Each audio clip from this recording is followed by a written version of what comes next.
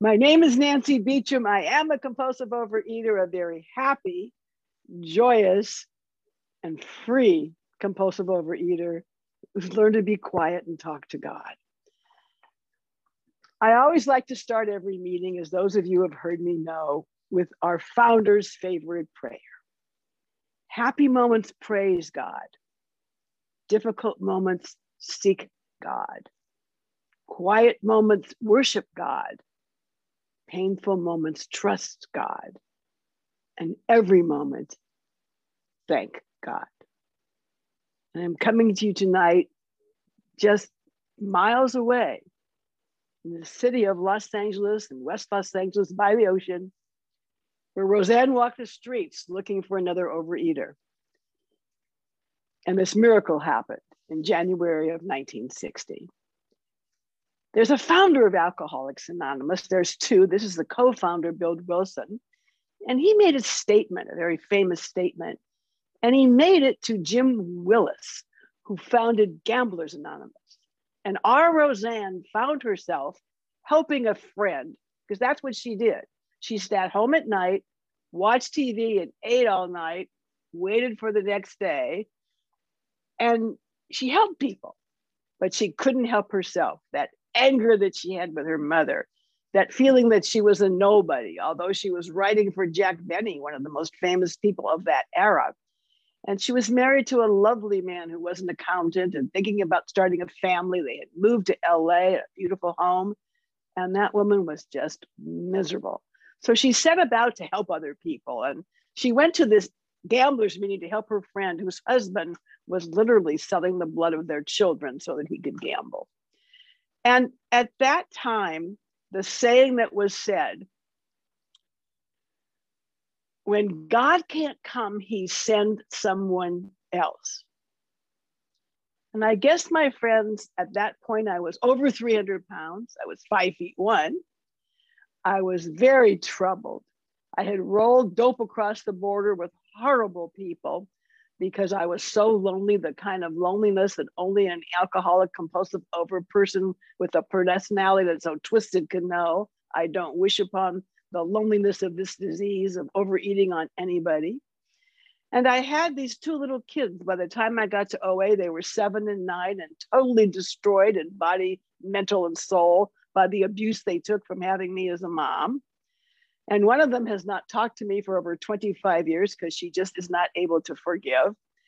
And I was living with a man who was my first husband, who was beating me on a daily basis. And every time he left, I thanked him for coming back. And I took those babies and threw them in a car and went looking from bar to bar to find this alcoholic wife beater, because my mom had told me I was programmed. I was programmed with all these ideas that once I got into recovery had to be deprogrammed year by year and step by step.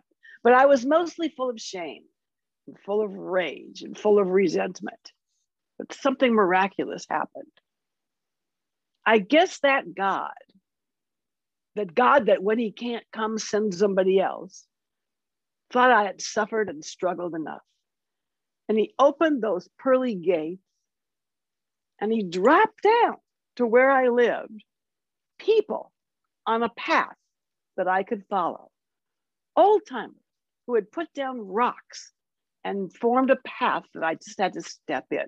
If only I was willing to stay in recovery and every day to seek God and every day try to be a better person. Because this is a program, you guys, has to be done every day. Because recovery to me, what I've seen in these 45 years is like snow in a heat storm. It just can melt. You know, I don't know how many of you have ever climbed a hill. It takes forever. But in one wrong look and one wrong action, one failure to feel a resentment and grab a pencil and paper, one failure to call your sponsor every day, one failure to not eat what's on your food plan, and you can fall down that hill and never get back. And I have gone to so many funerals in this program. I went to one last week, and it's so sad to tell you there's so few old timers in this program. So what I'd like to concentrate on today is the miracles of how the 12 steps of Overeaters Anonymous via Alcoholics Anonymous have lifted me up. And now they have taught me to have a home. Now, I want to tell you, this didn't happen at 15 years or 20 or 25, but at 45, it has happened. Nobody comes into this home who's disrespectful. Nobody gets to have lunch with me who's not kind and loving. And if they want to scream and complain, they get 3 minutes. Actually, here's the egg timer Roseanne gave me before she died. Nance, when the people in the program call you and they don't ask you how you are after 3 minutes, you tell them you changed your sheets and tell them what color they are. And you ask them, you give them the name of 100 people they can call, because you're not here to chat. You're here to get well. And you're not going to let that toxicity into your life anymore. You don't have to live with that. And I have to tell you, when my granddaughter, who I did not know, showed up at 17 a few years ago, first thing she did was go in my closet to see if there were any drunk men, because her mom told her that's how I lived. And she walked around and said, my God, you're a tiny person and you live in this beautiful Playa Vista with trees and animals and birds. And I wouldn't know you from what I was told you were like.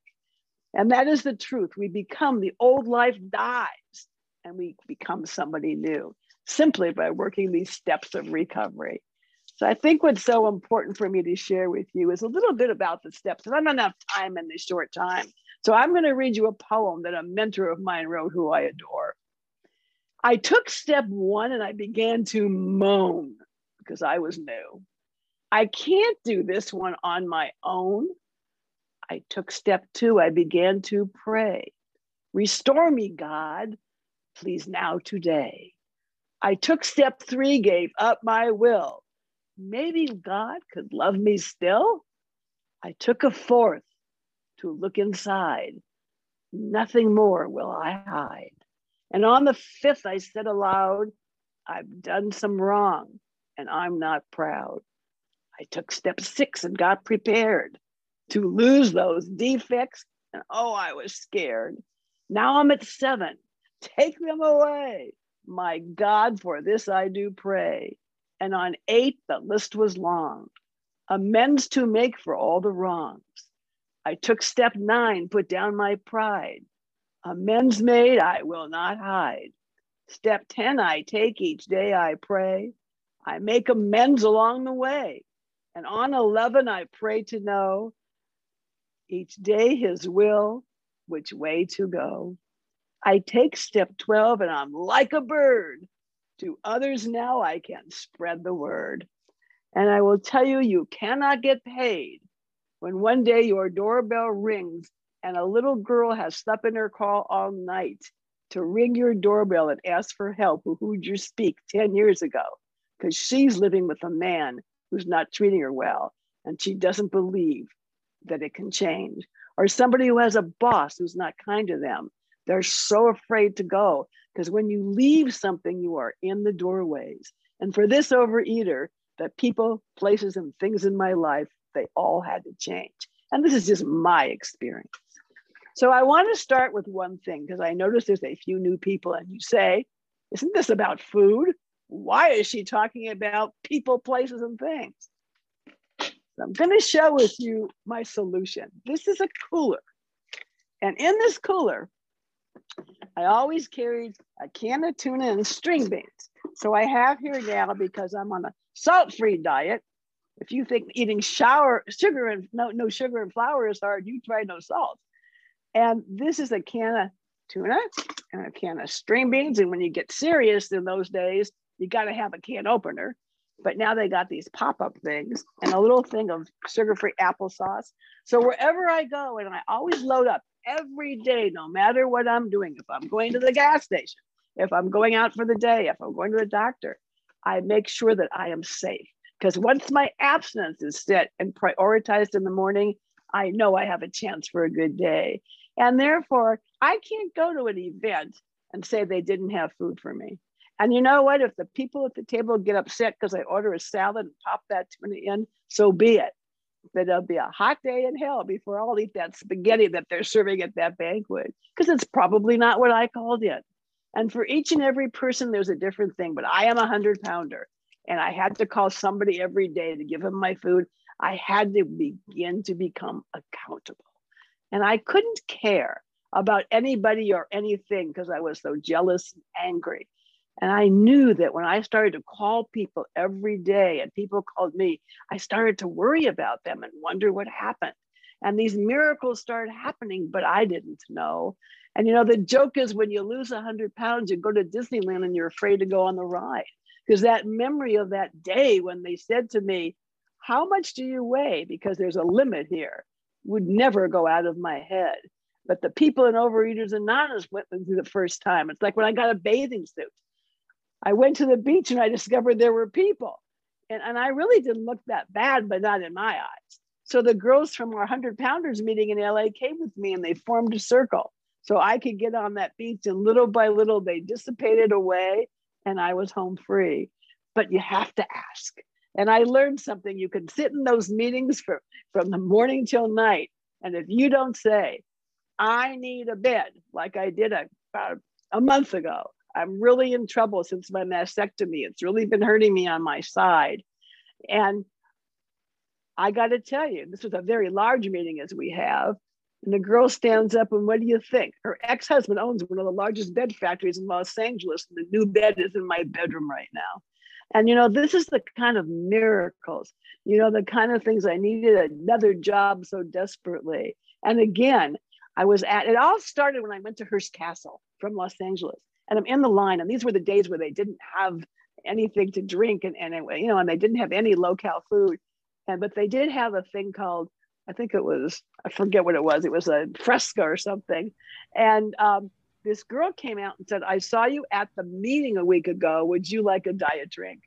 And these are the God shots. These are the miracles. I thought if I worked the steps and I did well, I would meet men that would take me to Europe for breakfast every Sunday. And I would always get a parking space and I wouldn't have to pay my mortgage. Because didn't the bank know that I was abstaining on Overeaters Anonymous? And because you guys told me I was terrific. But the real world 10 minutes. 10 didn't minutes. really care. The real world just wanted me to be the things that I worked very hard to do were things that we're just supposed to do. We're supposed to do the right thing. And supposedly that's what Overeaters has taught me. And that truly is about what the concepts of Alcoholics Anonymous being founded on. And there are principles in every step. And I hope that you get to know them and that you get to write about them. The principles are about honesty and hope and trust and courage and integrity and willingness and humility and self-discipline and justice and perseverance and spiritual awareness. And what does this have to do with Overeaters Anonymous as a newcomer, you say? Well, the truth is I was full of poison. I was full of ideas about myself that I found out really were true, but it wasn't easy changing. It was a very rocky road and it took a very long time because I used food to cope. And my problem was never that I was a compulsive overeater. My problem was that I was a nervous wreck and that I couldn't live in this world with uncertainty. That's why I believe the world's falling apart during the pandemic, because people are asked to stand still and to be quiet and to live with uncertainty and just behave. And I had to be taught. And I will tell you, I know all the old timers, we're just having a ball during this pandemic. We're cutting back on our food and we're meeting people and we're on Zoom all over the world. It's just such a wonderful time to go within and learn more. And this is a program that teaches you at 60 years old, you can become a lawyer. At 70, you can face anything. And I talk about things that happened to me, like being beaten up by a man, by having my mastectomy. Like somebody else says, pass the salt and pepper, because here's the good news. Every bad thing that I ever did could get turned around to help somebody in Overeaters Anonymous walk through it a little faster. How my parents died when I was very new in program and how hard that was. And about what it was like, to have these little children who you knew you were hurting, that I punished them so that they wouldn't go to the beach or they wouldn't go to parties so one more kid wouldn't laugh at me again. And the bullying that a 100-pounder gets as a child, it's something, again, I wouldn't wish on the soul. But I believe that if I coast in this program, the promise is, well, they just won't happen. It's on page 84 and 85, it says, if you do these first 9 steps. You will walk through an arch of free man. And I have to tell you, you go into the sunshine of the spirit. And we are all obsessed right now with emotional sobriety. There are so many millions of workshops. And I must reiterate, in my days, as Bill mentioned, the alcoholics spoke at our meetings for the first 15 years. And I'm so glad for that. They took their problems to their sponsor and their solutions to the meetings. And the meetings were all positive pitches. And they were full of people abstaining. And if you would be so kind and you're new, I hope to God in our textbook, the big book of Alcoholics Anonymous, you do not skip the doctor's opinion. It is everything. The doctor's opinion states, if you are not completely abstinent, you cannot work these steps. The reasoning is that you can have all the willingness you want, but you will have no clarity. And the clarity comes by putting down that fork and by eating in a disciplined manner what's healthy and will. Food, if you look it up in the dictionary, may shock you.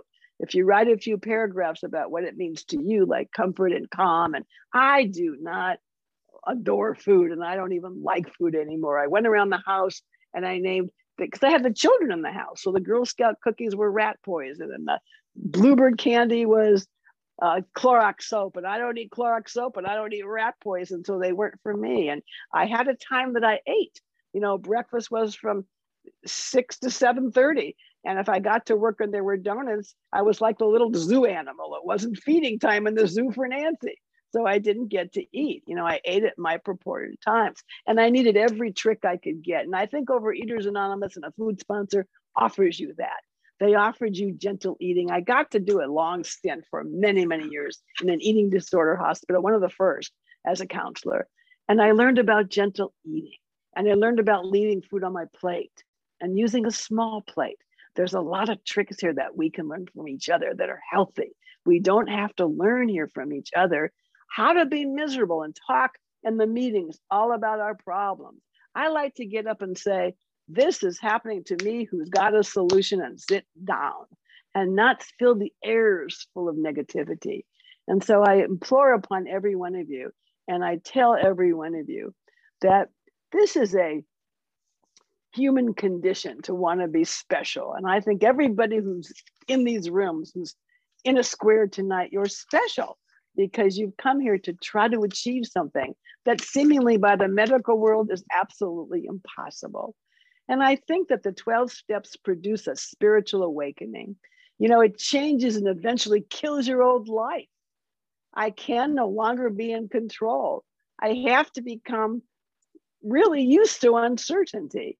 And the goal here is to be at peace and to stay in my own hula hoop, to mind my own business, to know that I can always ask for help. Do you guys know that peace in Greek means to join or to bond together? Well, it means to join or bond together with that which is separated. So what we're doing is we're joining and bond together a whole bunch of separate people to strengthen each other. So we must be in the middle of the herd.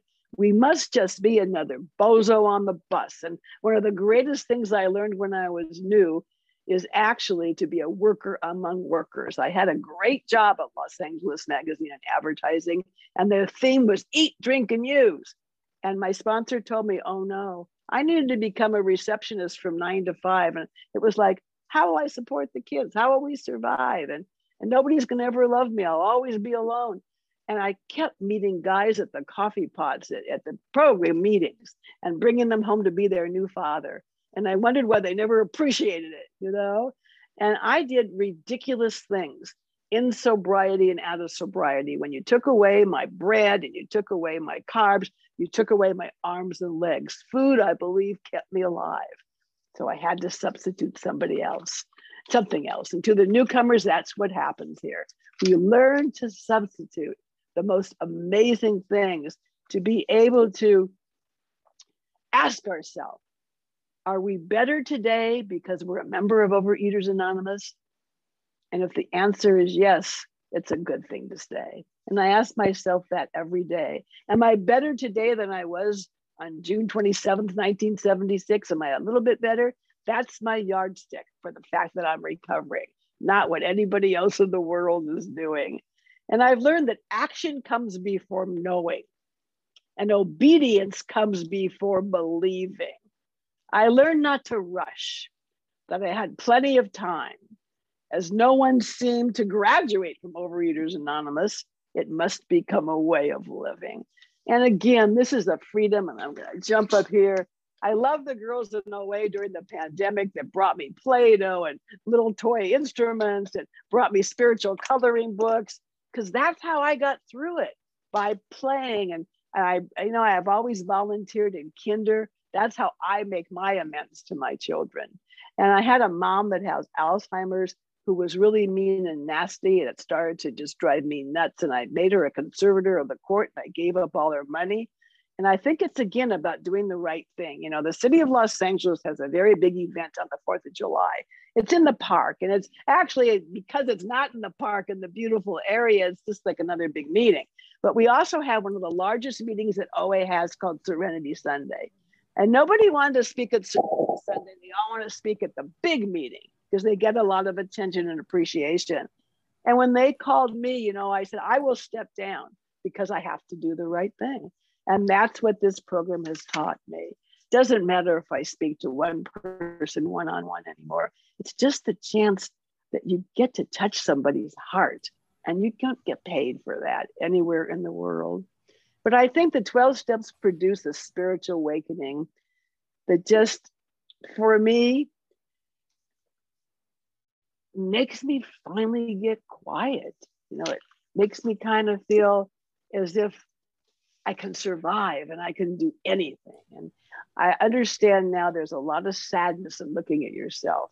And if you're in your first year, your first 5 years, I think for 10 years, you're a newcomer. And I think in the beginning, if you don't feel awful, you're probably not working the steps very hard. Because looking back at the things you did and you didn't do and what you allowed obesity to do to you, it's a terrible thing. But you know what? We uncover, discover, and then we get to live our life. And that's the thing here. We don't have to stay in that dreaded, horrible feeling about feeling bad all the time. I think it kind of boils 20 minutes, down. Nancy. Okay. 20 minutes. Okay. To carry the message and to have love and tolerance in all your affairs. And I think that's not an easy thing to do. So I want to share a couple of things. I've got a couple of minutes because I came in here with a lot. This is the definition of success that was handed down to me by Roseanne, our founder. To laugh often and to love much, to win the respect of intelligent people and the affection of children, to earn the appreciation of honest critics and endure the behavior of false friends, to appreciate beauty, to find the best in others. Maybe you can raise a healthy child, or just even have a beautiful little garden patch to help the world, or get involved in redeeming a social condition. But to know that even one life has breathed easier because you have lived. This is the 12-step definition of success. And I think that every one of us tonight has a chance to call another human being in Overeaters Anonymous and just ask them how they are, no matter how miserable we feel and how much we want to complain. And according to our founder, then we'll all have a chance to be a success. There is nothing like seeing somebody go down an aisle who thought they had no chance of ever being in love. There is nothing like seeing somebody grow a garden who used to fail at everything. There's nothing like seeing somebody who couldn't sit still, who was always irritable and restless and content, get great joy out of reading a novel. You know, and what happens in Overeaters Anonymous is that I threw away my camera because everywhere I went, I didn't see what I saw or hear what I hear. When a man would tell me you're too fat to be with, I would say he's having a bad day. You know, when my boss told me you're too fat to take lunch breaks, eat your Cheetos at the desk, I just said, thank you for letting me have a job, because I honestly believed. And I hope for each of you that you'll get to the point where these three things will permeate you. And to my newcomers, I wish to you that one day you will be able to say, I am whole, I am complete, I am perfect. Because that's what Overeaters Anonymous does. It takes a person like me who couldn't survive without shoving things in their bodies or doing things to hurt themselves and to hurt others. And now I get to see you walking across the street, and I don't have a giant coat on to hide, and I don't have to run to the other side of the street because I'm so embarrassed that you're going to have to introduce your mom or your partner or your children or your friends to me, because I saw myself as not whole, not complete, and not perfect. I saw myself as so defective. And I am so proud to say, as this 45th year of recovery begins for me, that I do not feel like that anymore. And I know when somebody's being respectful because I can hear what they're saying, because God has come into my life. And I have a sponsor now after Roseanne died. It was very hard, who's very kind. She was a writer for the Los Angeles Times, a professor of journalism. I didn't know anything about who she was, but her husband was dying. Her husband had 31 years of Alzheimer's for about 6 years. And she walked this sweetheart of hers through everything and never gave up being for him, even when he was cruel to her. And when he passed away, my thinking was, because my thinking will always be a little stinking. My thinking was, well, now she'll have time for me. And somebody said, don't tell her that, you know. But the truth was, we sat yesterday on my birthday, and no longer did I need to have a party with 1,000 people and have all the recognition, but we sat on the water among the boats, where I think God must sleep at night because it's so quiet and so beautiful.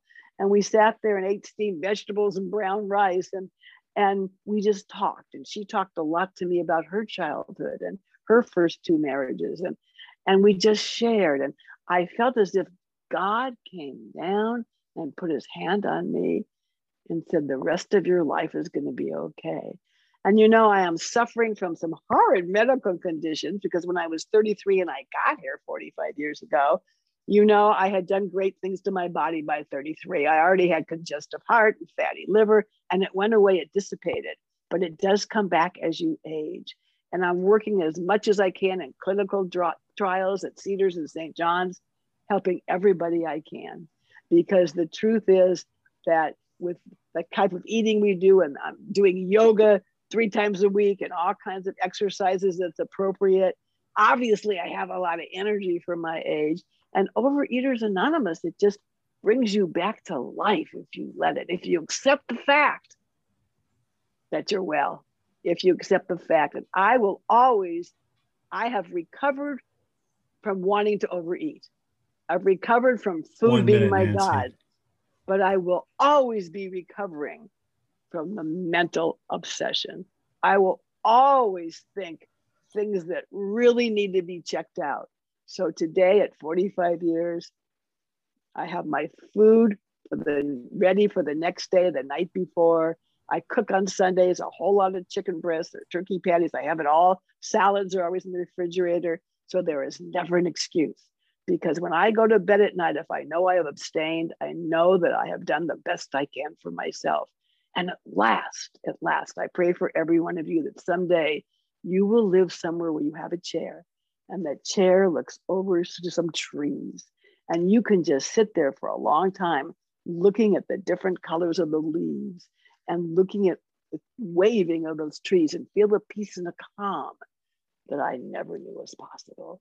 So to each and every one of you, I just want to remind you that you are a success, because you can look in the eyes of somebody in this program and help them and watch them change. Thank you so much, Nancy, for becoming my new friend over Zoom, you know, and what a miracle that has been. And to each and every one of you, just follow the stones that we have laid down. And whatever you do, don't walk away, because of all the people I do, almost all of them never get back. And I haven't met one yet that said they had a good ride. Thank you.